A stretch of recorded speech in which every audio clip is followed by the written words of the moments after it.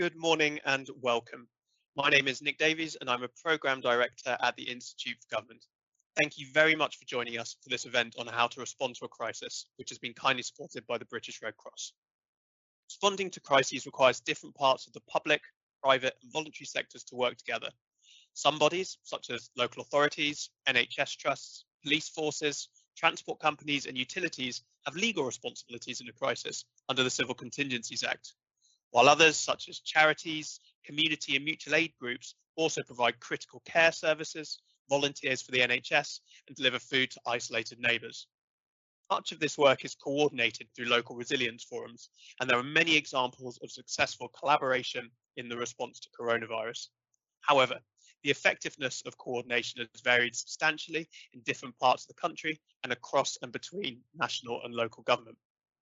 Which parts of national and local government have responded most effectively? What are the appropriate roles and responsibilities for different organisations in a crisis?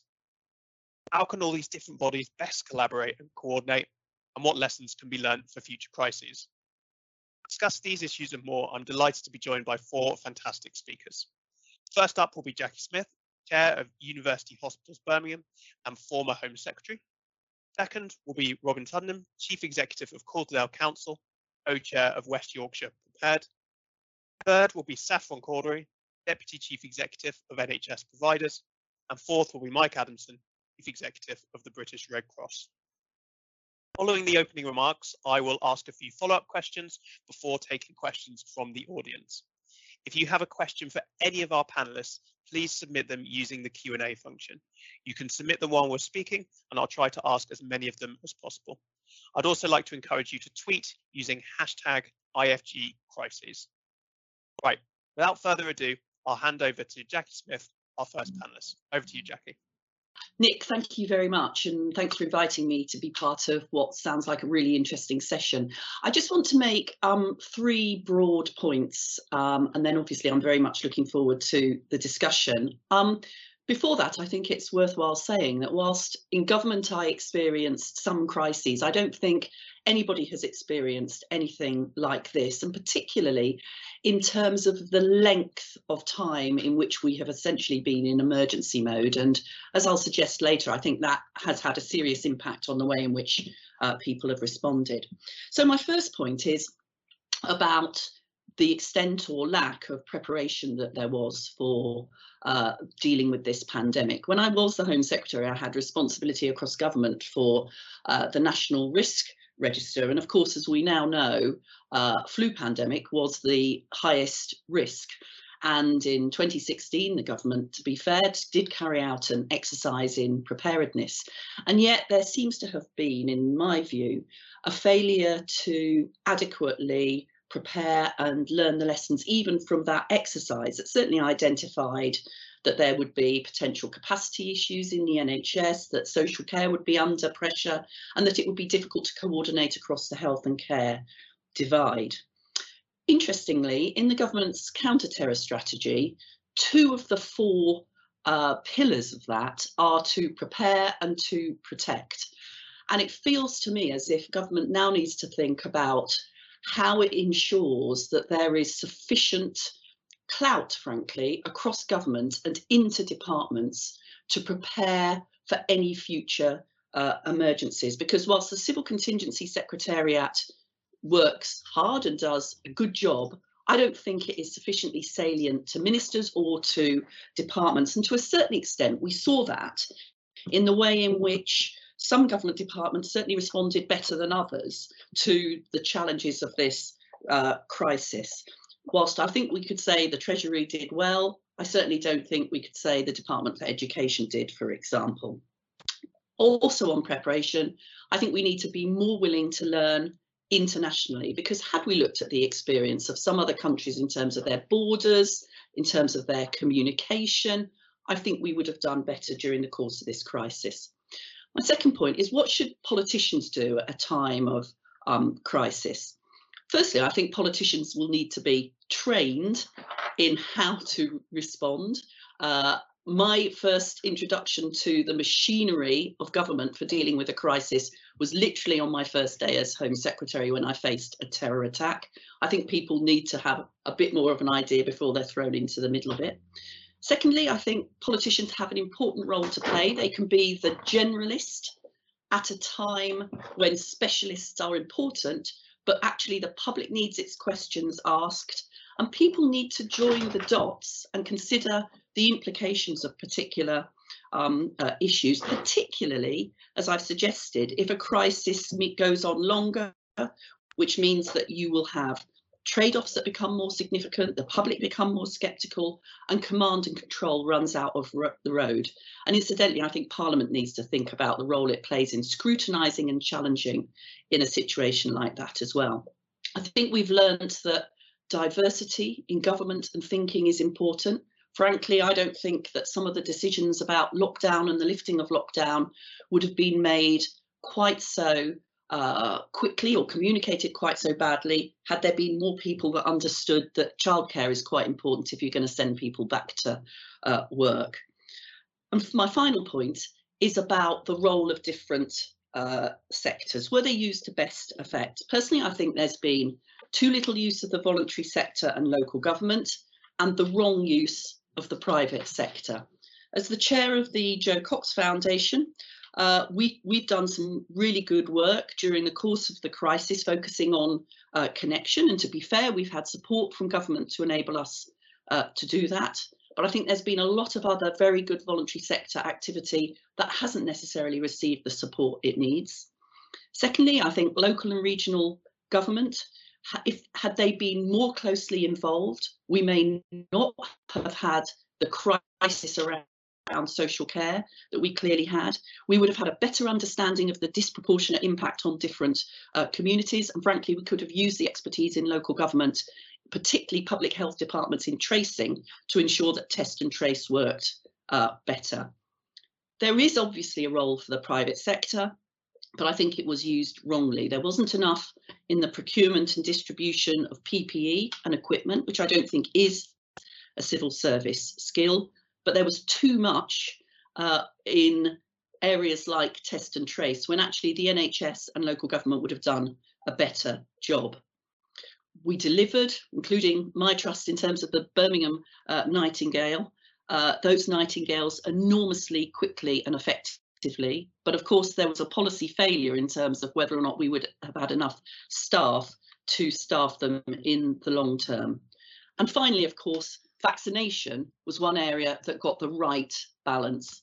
The private sector innovation, albeit partnered very effectively with publicly funded research and access to the NHS for trials, the private sector in the person of Kate Bingham got the procurement very right, but the distribution happened because the NHS used tried and tested methods and people in order to get that vaccine out there. That's what happens when you get things right. And let's hope that we can learn from this and get things right for any future crisis.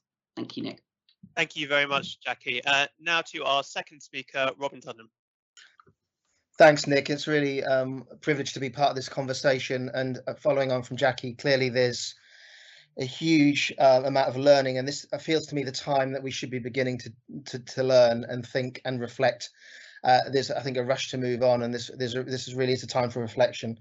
I mean, we live in our local, we live our lives in local places, and I'm going to speak and make 4 points really about the role of local authorities and the role of local resilience forums. I think the first thing I'd want to say is that all of the challenges Jackie has set out are right, but I also want to say that I think we found the role of local authorities in its true and core sense in the pandemic. We almost, I think, in some sense, rediscovered the core function of what a local authority is for in local places. It began in 200 years ago in Victorian England in the form it is now, to support the public health and well-being of its place and its people. At that time, it was sanitation, safe food, and regulation. What we saw is local government coming forward to manage the impact of the pandemic, often with one hand behind our back, but we did that, and I think we did a great job in collaboration with the voluntary community sector, in collaboration with national government. And some examples of that, I mean, the PPE issues, where effectively people began to source and support what was a systemic issue and a national issue, really. And as a Resilience Forum, spending Easter weekend in the first wave, literally kind of running PPE to acute hospitals to support the impact of the first wave. I think we saw with shielding the most vulnerable, the issues about why a local determined granular understanding of place is important. You cannot design food parcels from Whitehall for people in Halifax that meet their needs and that are good quality. And we saw that. We also saw, as Jackie said, on test and trace, the way in which there is an element of the testing that can be done through a national structure, but local contact tracing to support people to self-isolate and actually respond to the impact of being positive was something that really local authorities stepped forward to do.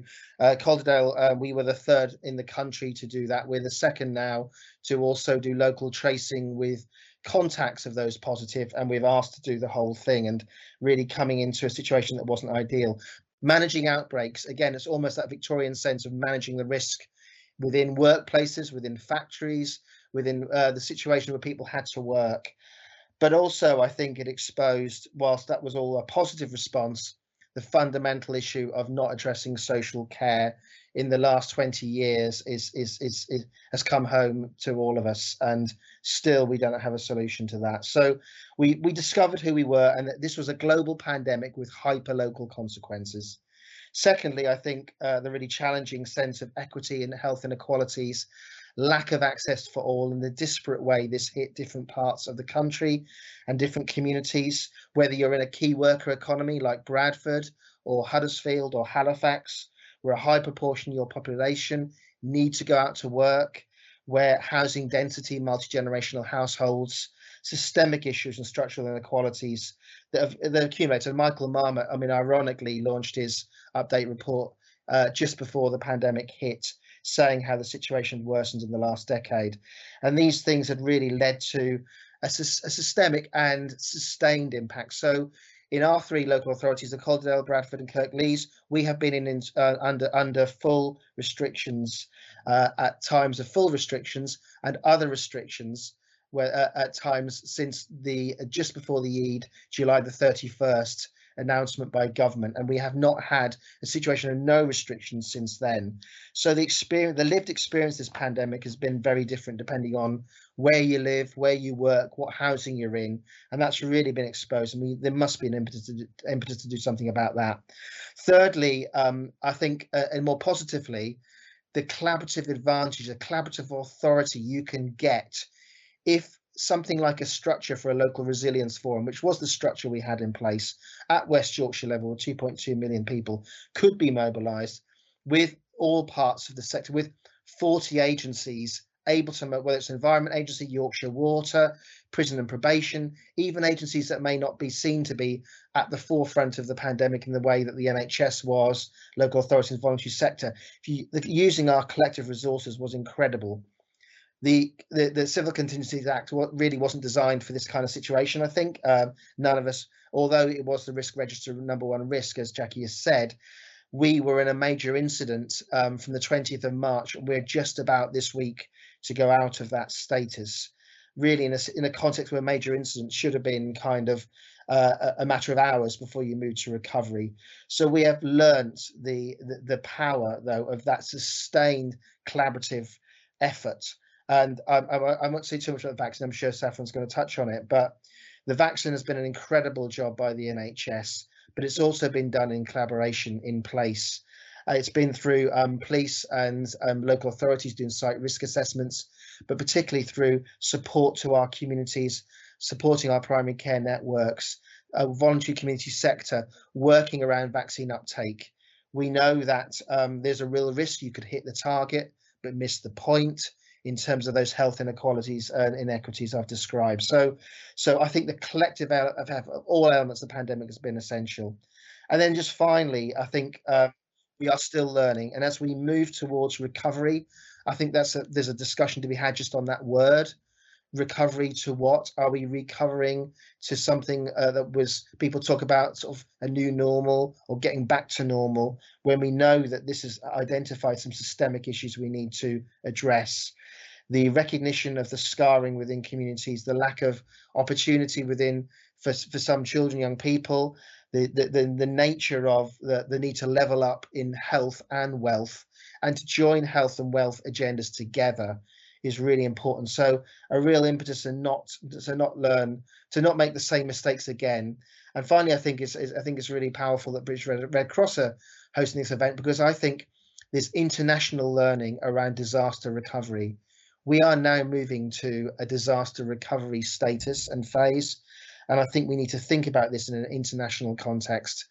The desire to move on, to kind of to get back to normal is understandable, but I think we need to learn and live with the legacy of this, as well as some of the opportunities it's identified. And I think local authorities will continue to step forward to play their part in that.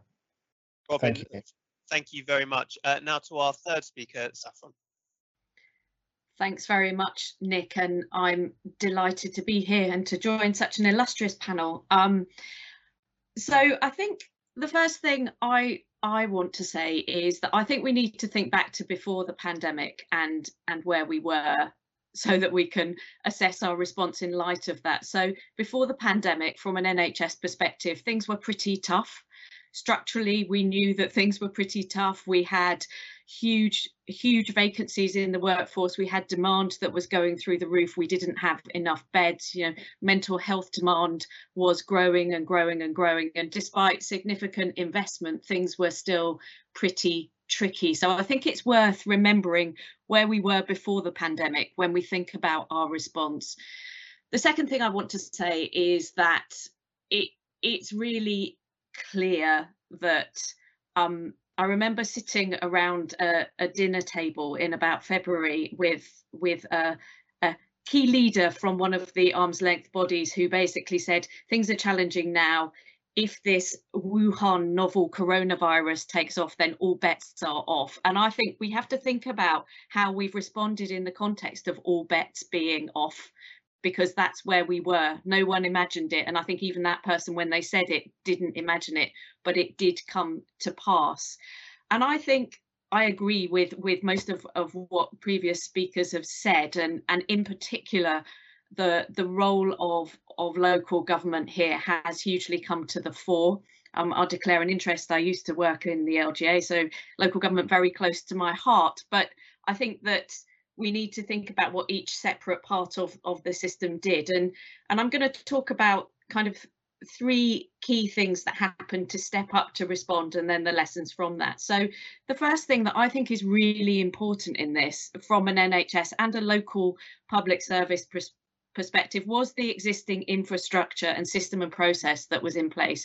We didn't do this from a standing start. You know, we do have systems in place. So the emergency preparedness, resilience and response, you know, the GOLD command, all of those things that go in, that kind of kick off once an emergency is announced. But Robin is absolutely right that where we were was that's for emergencies. That's to last for maximum of probably 3 weeks or a month. You don't expect to be in this for a sustained period. But it is worth remembering that in that sense, those structures were there and they were used really effectively on an ongoing basis. And that is down to the diligence, the structures of local health services, local government, local voluntary sector, all working together.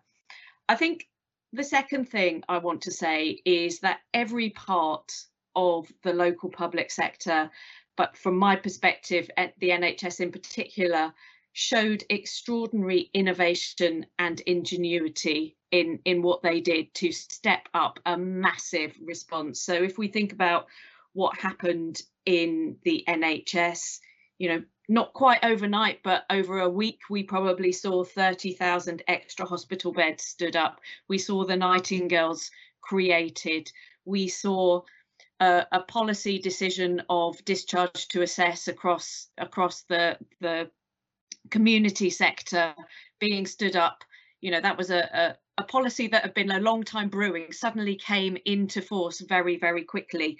And we saw mental health services redeploying their staff to different parts of the NHS in order to support the response in those very early days. So what we saw was massive ingenuity and innovation from NHS frontline staff, leaders and their partners locally. I think what we need to also think about is what enabled that response. And I think that this is where what we saw was, and this is absolutely critical, and one of the lessons I'll come back to, we saw a loosening of the grip of some probably unnecessary regulatory controls that mean that people can't take decisions quickly. We were very much in a scenario of ask forgiveness, not permission, in order to do things very, very quickly. That doesn't mean that governance disappeared, but it meant that the very long bureaucratic processes that people sometimes have to go through to get permission to do things were significantly truncated in order to turn things around. And I think that's very, very important. And we saw a flow of cash into the NHS, the like of which we haven't seen before. And that truly did enable all sorts of things to happen. And not only did it enable the NHS to stand things up, but it also, I would say, oiled the cogs between the different parts of local public services, because people didn't have to worry about the exchange of monies between them. They were able simply to get on with things in a number of contexts. And I think it was also supported by two other elements. One was a mission focus, so no one was trying to do anything else. This was the show in town. Everyone was getting on with that. There were no distractions from the task because this was the only thing to do. And that came alongside public support. And I think that's also really, really important to remember. So there was this number of factors that came together to really help the NHS, and the NHS took full advantage of them to step up to the task at hand.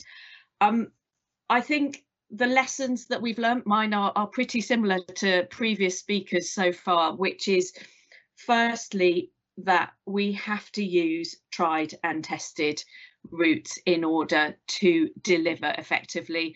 Vaccines is a key example of where you have that split between national, where it makes sense, where the scale is important, where, you know, infrastructure matters at a national level, but locally, I know from my patch that central government couldn't possibly work out that the Hampshire Court Hotel was one of the best places to have the main testing centre where I live. But it, you know, absolutely is the case that it's very much about using local knowledge about where the transport links are best, how are people going to get there, as the means of getting that vaccine out.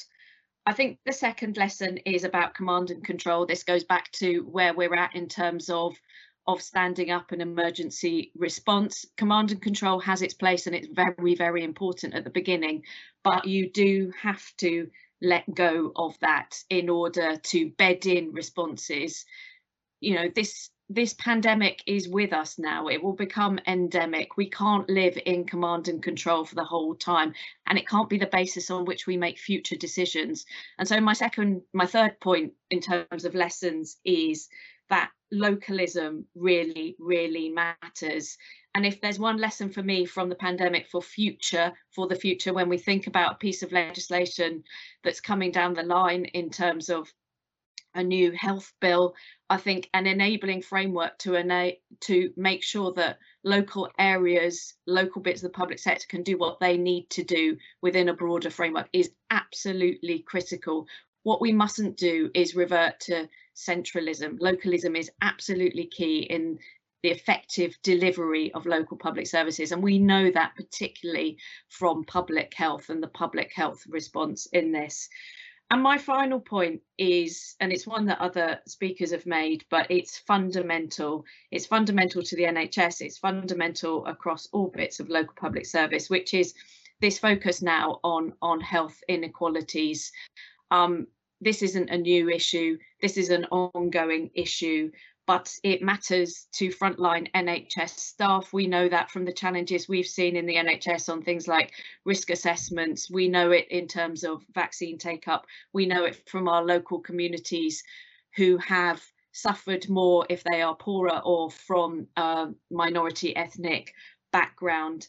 And we also know that there are health inequalities, in a sense, between different parts of the health service even. So the focus on acute trusts has been huge, and it's absolutely right. At the beginning of this pandemic, that was really important. What we've got to remember is that we actually have a mental health crisis and a ticking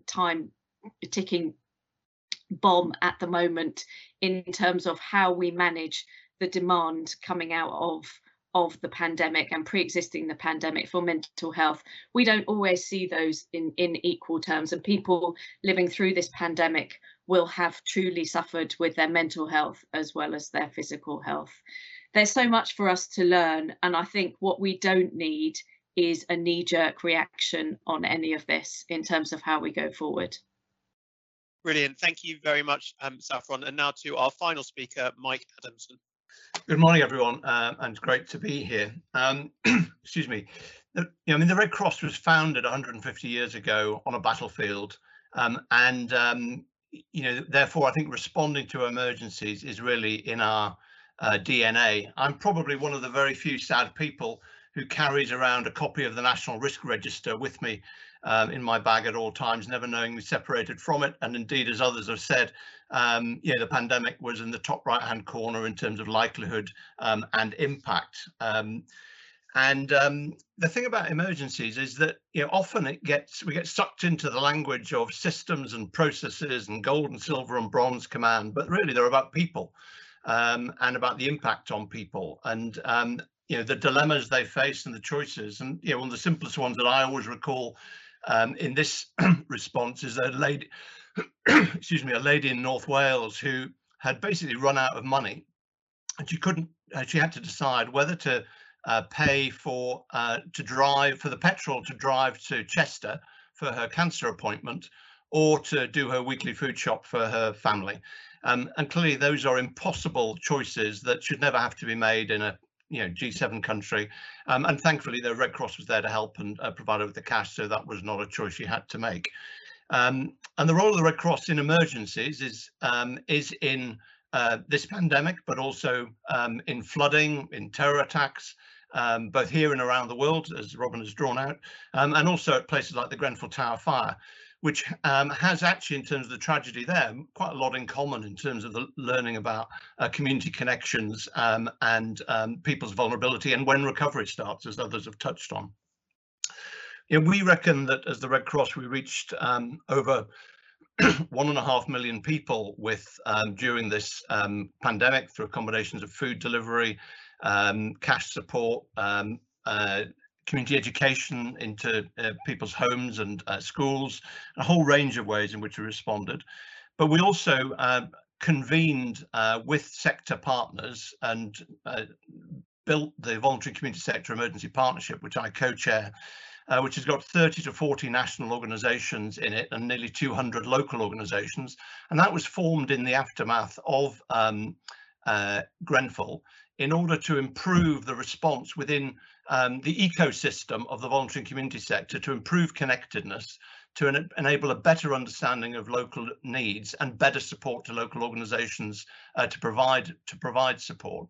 And I think it's a really important investment and evolution of what of ways of working if we're going to do this. And command and control doesn't work in that kind of environment, in fact.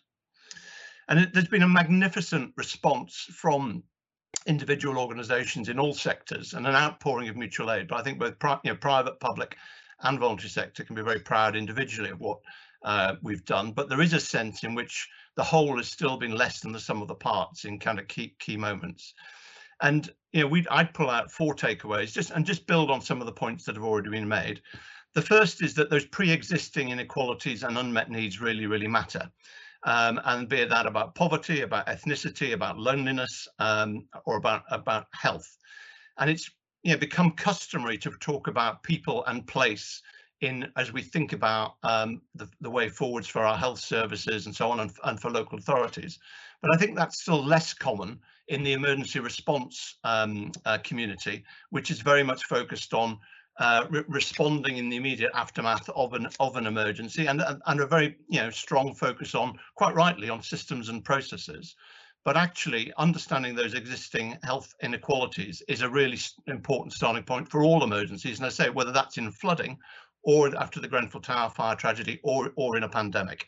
And we need new tools to be able to understand where those vulnerabilities are, using both data and evidence, but also new ways to reach and support people affected by an emergency.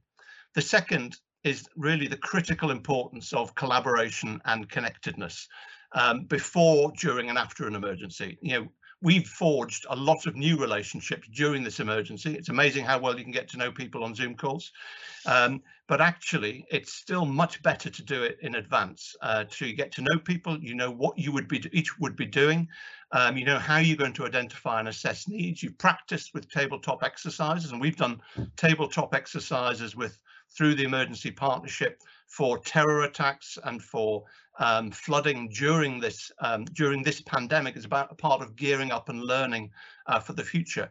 But the collaboration and connectedness that we've established, we want to be able to continue in order to understand what local needs are, to be able to mobilize support, to have the coordination hubs at regional level that allow us to coordinate activity, and to connect sector leaders into local and national government.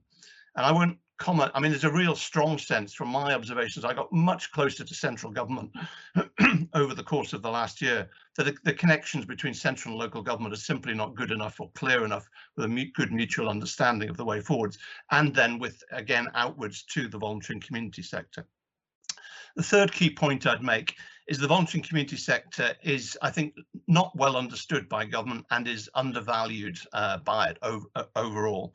Local organisations, as Robin has touched on, have really repurposed themselves and surged in a whole range of new ways, doing new things they've never done before, be it around food deliveries or around vaccination support or supporting school testing.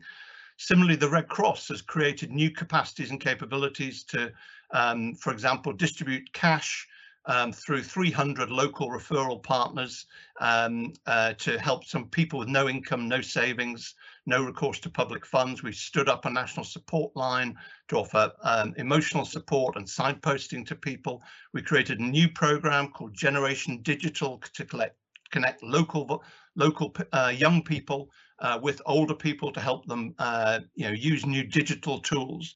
All of these things have been created from scratch. And I think government has a somewhat romantic view that this surge of volunteering and mutual aid is kind of all that's needed, and you can turn it on and off, when in fact there are critical organisations, both locally and nationally, that mobilise those people, that do the safeguarding checks, that do the training and development. You don't deploy psychosocial support volunteers like the Red Cross does, or St John Ambulance with their clinical volunteers, without a lot of training and indeed support to people, then to be able to handle the kind of traumatic situations that they're encountering at a local level. And I think the investment in civil society is all about the social return on investment. This is about actually supporting public services and is actually a contribution to national resilience. And I think we should see the investment in civil society as an investment in national resilience. And the fourth key point I would make is around consistency and about a focus on human outcomes. As I say, a lot of the emergency response language is of systems and processes, and I think recovery is all about people and about human outcomes, so that people get the right food, they get the right support, the right guidance, they get cash if they've not been able to actually continue to go to work for whatever reason. But it's also about the consistency of those human outcomes. LRFs and local authorities have done a magnificent job over the course of the last year, but they remain inconsistent in the way in which they work and indeed in the way in which they engage and the depth of engagement with the voluntary and community sector to enable us to play our part in ensuring those human outcomes. And we have a really good opportunity coming out of the integrated review with the focus on the development of a national resilience strategy to really build those connections in from the beginning right now. But also the review of the upcoming review of the Civil Contingencies Act again creates the opportunity to really invest in the connections and collaboration and build that, embed that from now in the way in which we move forward, and building the voluntary and community sector into that. And we're at a unique moment, I think, where everyone in the country has been affected by this personally and professionally. Everyone has discovered new ways of working, and many have actually had to respond, and develop new resilience and relationships. And I think there's therefore a curiosity about how we as a nation can work better together and really build national resilience for the future emergencies that sadly are bound to affect us as a result of climate change, cyber attacks, terror attacks, or whatever. Thank you so much. Mike, thank you very much. Great. I'm now going to ask each of the panelists a question. Thank you to all those in the audience who've submitted questions. Keep them coming in, and remember to also tweet using hashtag IFG Crisis. Jackie, I'm going to come to you first. You said that politicians should be trained. The pandemic obviously hit fairly shortly after the election, with a relatively new cabinet, many of whom had been in their current roles for less than a year. Do you think that inexperience has been evident in the government's response? And what more kind of specifically could future governments do to prepare new ministers? For example, is it more regular live planning exercises? Well, firstly, I suspect it is the latter. I was a minister for 10 years. I did one live planning exercise in the whole of that period of time. I came into office without really having had, even in the small amount of training that was given in those days, a proper briefing about the emergency processes across government, the role of the Civil Contingency Secretariat, etc. I learned that very much on the job. In fact, I learned quite a lot about the response to terror incidents literally in the middle of one, 24 hours after I became the Home Secretary. So this is a bit of a theme of mine, that ministers need to have the opportunity to, everybody knows that you get asked to be a minister and then you are it in the same day. So I'm not saying it's possible to do that in advance, but I think it would be good if there were more opportunity to have some understanding of what might happen and what might be the expectations on you in the event of an emergency, alongside the other work that you're doing. But to come back to my first point, unless you make emergency planning much more central and give it much more kudos across government, you're not going to get ministers to focus on it, quite frankly. Then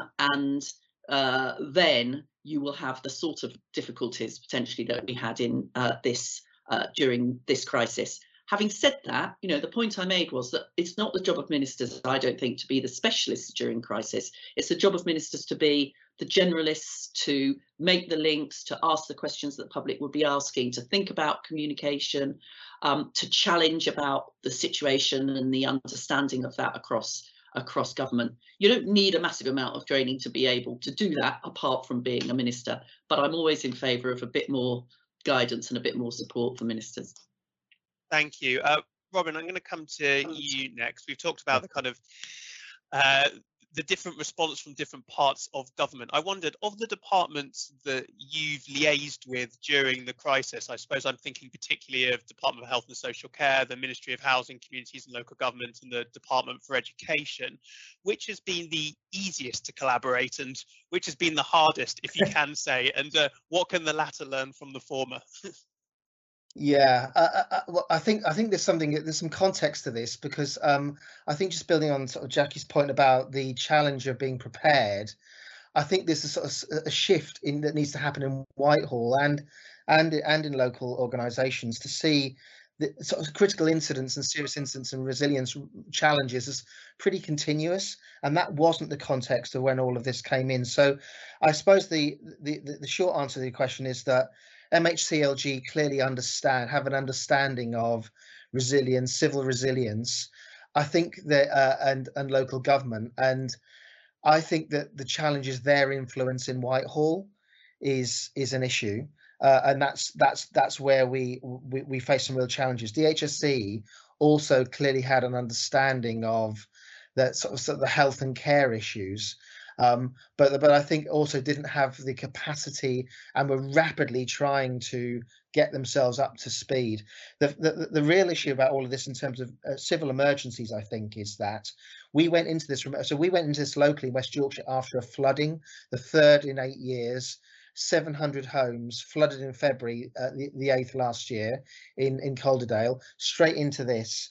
We'd had Brexit for 18 months and preparing for that. Most other departments, aside from those two, thought that the local resilience forums, that like this kind of big local organization with lots of people working full time, they didn't even understand the core mechanics of what resilience is and what local capacity was. So I think almost every other department was starting from a very, very, very low base in understanding how they could mobilize, whether it's transport, whether it's food, whether it's environment, whether it's kind of the economy, business impacts. They were starting, it felt like, and this is civil servants, I'm not talking about politicians, civil servants had almost no understanding of what could be done and how it could be done, which led to a lot of the things happening that we saw play out in quite a difficult and negative way. Thank you. Saffron, I'm going to come to you next. You noted the sort of the transformational power that providing lots of money to the NHS during the crisis had, but also that on the eve of the crisis that the NHS was running very lean with fewer staff and beds per capita than most comparable countries, and that's had obvious implications for the pandemic. I wonder, do you think there's an inevitable trade-off between efficiency and resilience, or would it be possible to achieve both or more of both by spending the NHS and the wider health and social care budget differently?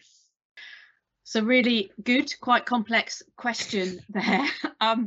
I think that obviously what we've got to look at there is the fact that we've known for a very, very long time that the NHS has been running really, we would call it running hot, and it does undermine resilience. So I think that answers the question, which is that, you know, before the pandemic, we were worried by flu. We were worried by a typical flu outbreak, not the outbreak of a massive global pandemic. So I think, in a sense, you know, that answers the question. Even with investment year on year, demand going through the roof and a shortage of workforce does mean that the NHS will run hot, and that means it won't be resilient. I mean, you can talk to 50 different people and get 50 different answers around workforce planning, but if your workforce is predicated on not having enough staff, then you've answered your own question in terms of what it's going to be like when you even have a minor winter illness that takes a proportion of your staff out. In terms of the latter part of your question, yes, we could, of course, spend the health and care budget differently. And this is where what we have learned so starkly during the pandemic about health inequalities and prevention is absolutely critical. So there's an interesting point here about how over the last 10 years or so, we have focused on taking beds out and notionally investing in the community. And I think that's really, really important, but you have to really invest and really make that transformation quickly. What we didn't do was any kind of double running. So we took the beds out and then hoped that we were going to build the out of hospital, to put it that way, capacity, but we didn't do it at the same time. So we took the beds out, then tried to build the capacity up. That doesn't work. And I think that one of the things that has really dismayed me over the last few years has been the reduction in the level of spending in what was Public Health England, but investment in the local public health budget, which has meant that the things that should have been focusing on populations, on prevention, on doing what needs to be done locally to keep people well, to understand the impact of what their housing, their education, their lifestyle, their jobs does for their physical and mental health was undermined. And I think that is the bit that we have got seriously wrong. Thank you. Mike, and a question for you. We've spoken a lot about the kind of existing structures and which have worked well and which haven't. What do you think needs to change about the UK's emergency structures? I think the first thing is to root our new approaches around people and not just around systems and processes. Clearly, you need really robust processes to handle an immediate emergency response. But it's all about recovery, is all about people. And in many emergencies, be it a flood or a fire, and some of the typical things that we deal with, which, as others have observed, take place over a shorter period of time, the recovery can start after almost within the first 24 hours. And actually then that's about how people come together, and it's an ecosystem. It's not a command and control system. And so you've got to create the conditions and the connection and collaboration within that ecosystem beforehand to make it more likely that the right people get the right support at the right time. And that's why the inequalities insights that others have talked about are so important. And that's why we shouldn't have a romantic view. There used to be a romantic view around the international, some of the global work around, you build back better. I don't often see us building back better globally. Therefore, I think Michael Marmot's insights around building back fairer are so important around the way in which we steer the support to the people who most need it and most need help to get back on their feet again. So some of the themes that we will be we're conducting research at the moment, both literature review and interviews. The themes I'm going to be looking for are around consistency of outcome, but we can't prescribe it's the same everywhere. A real focus on the human outcomes, not just on the put the fire out kind of thing. And the things that will enable that are around collaboration and preparedness, about data flow and information and insight. And that's between, to be honest, between central and local government, and then between central local government and the voluntary and community sector. I think we can have two-way flows there that can be tremendously valuable. Really building in from the beginning the partnership with the voluntary and community sector, so that is embedded right from the beginning, and then being clear about where accountability lies, because some of the conversations already explored some of the confusion there was in this emergency about where accountability actually lay.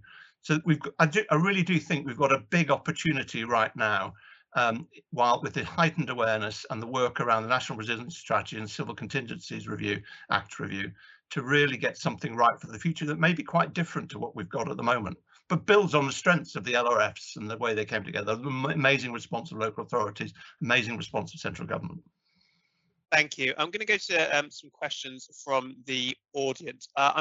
We've had two about kind of communications and trust, which I might put to Jackie first. So Paul has asked what lessons in communications we can learn from the last year in terms of message channels and frequency. And Jeff Hayward has asked how important is retaining the trust of the general public in order to persuade them to follow government advice and regulations, and to what extent was that undermined by the actions of some senior leaders and advisors?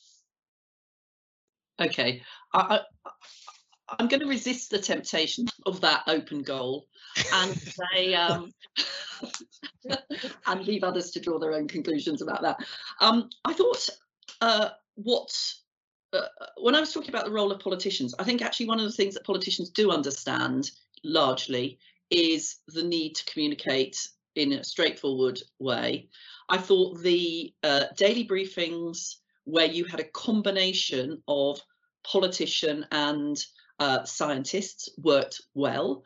I think as the pandemic went on, it wasn't enough simply to say we're only going to listen to or depend on scientists. I mean, I do think you need people who've got an understanding of the science to be communicating, but you also need politicians alongside them, particularly after a lengthy period of time.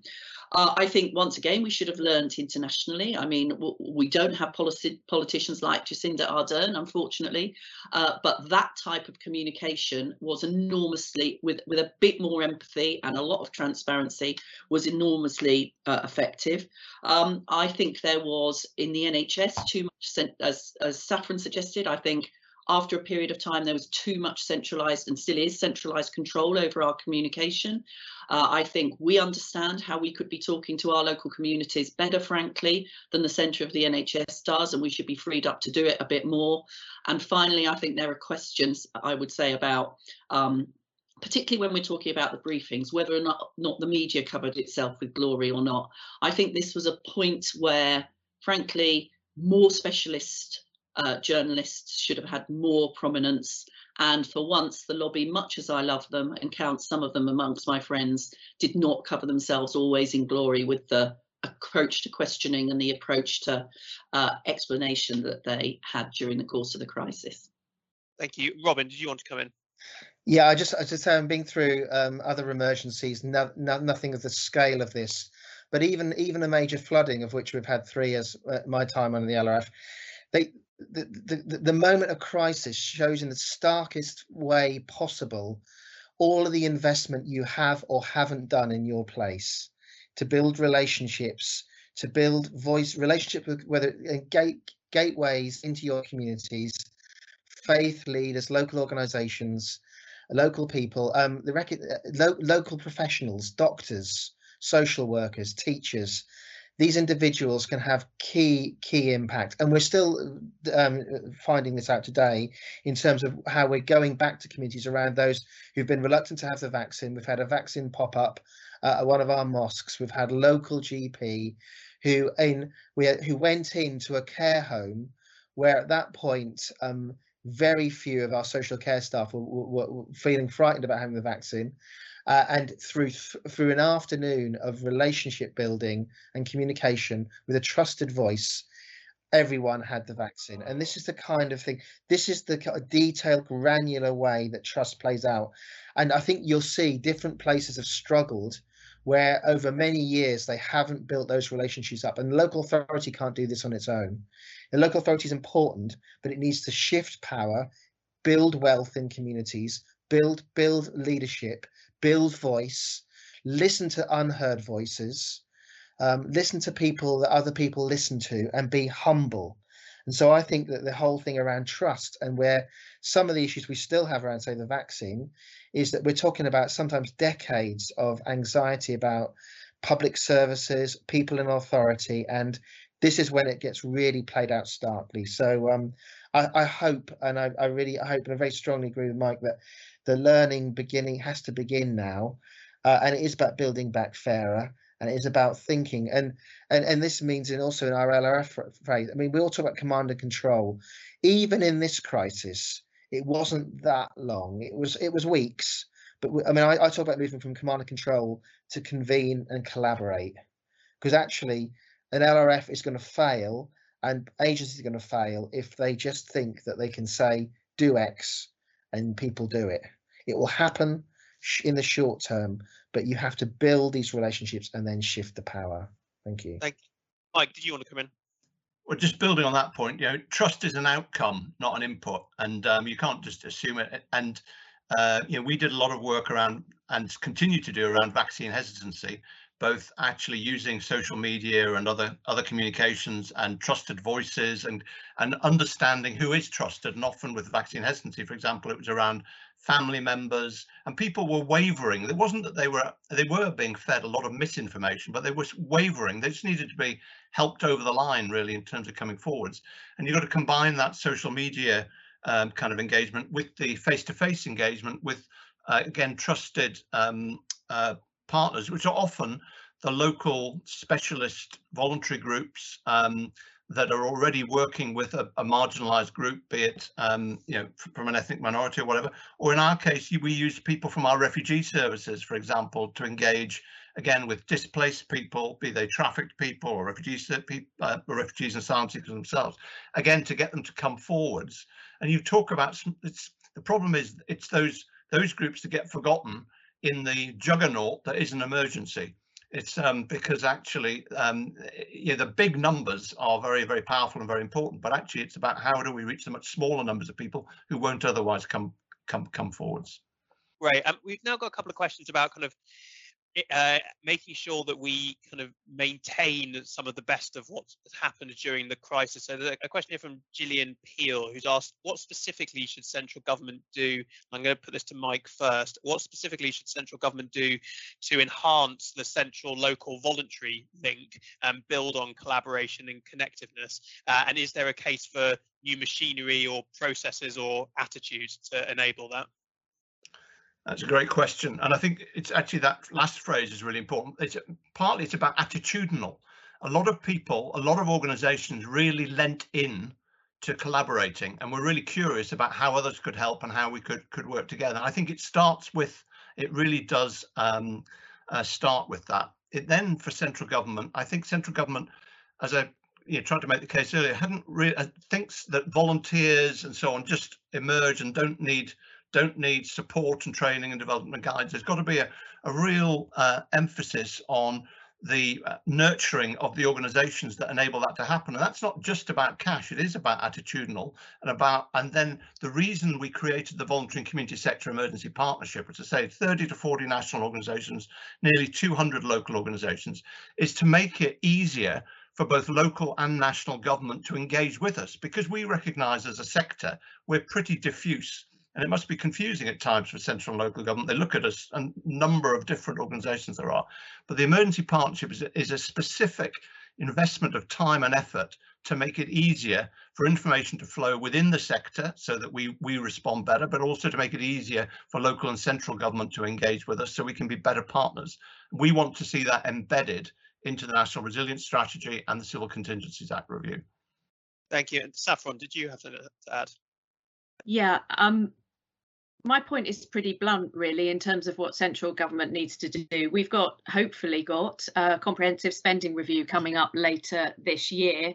And I think the government, the Treasury in particular, but across government, we need to approach that spending review very much with the pandemic at the front of their mind, not at the back of their mind. So they need to remember what we've gone through and also what it was like before, and make sure that they think really, really carefully and hard about investment and levels of investment. And this isn't a pitch for more money for the NHS. This is actually a pitch for a solution, perhaps in the Queen's speech, perhaps beyond, for social care.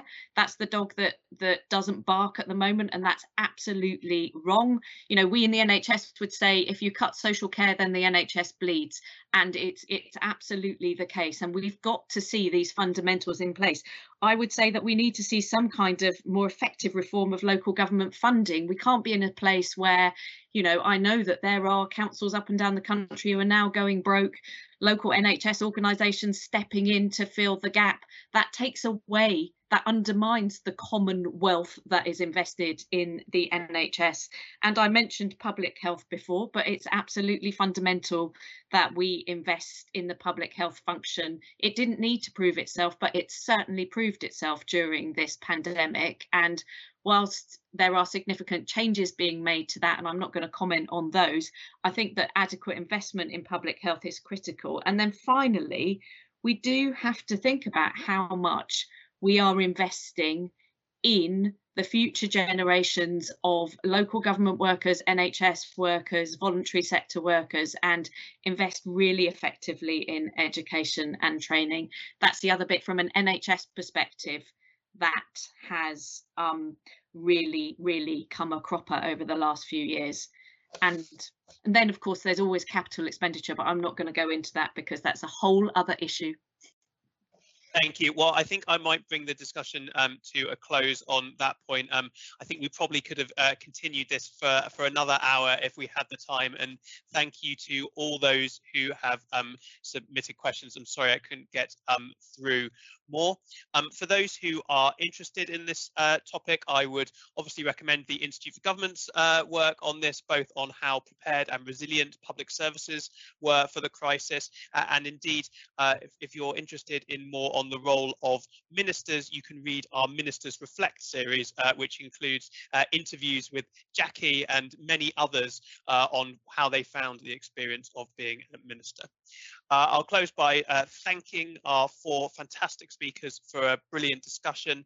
Thank you to the British Red Cross for supporting the event, and thank you to all those who've watched today or listen back later on SoundCloud or YouTube. Goodbye.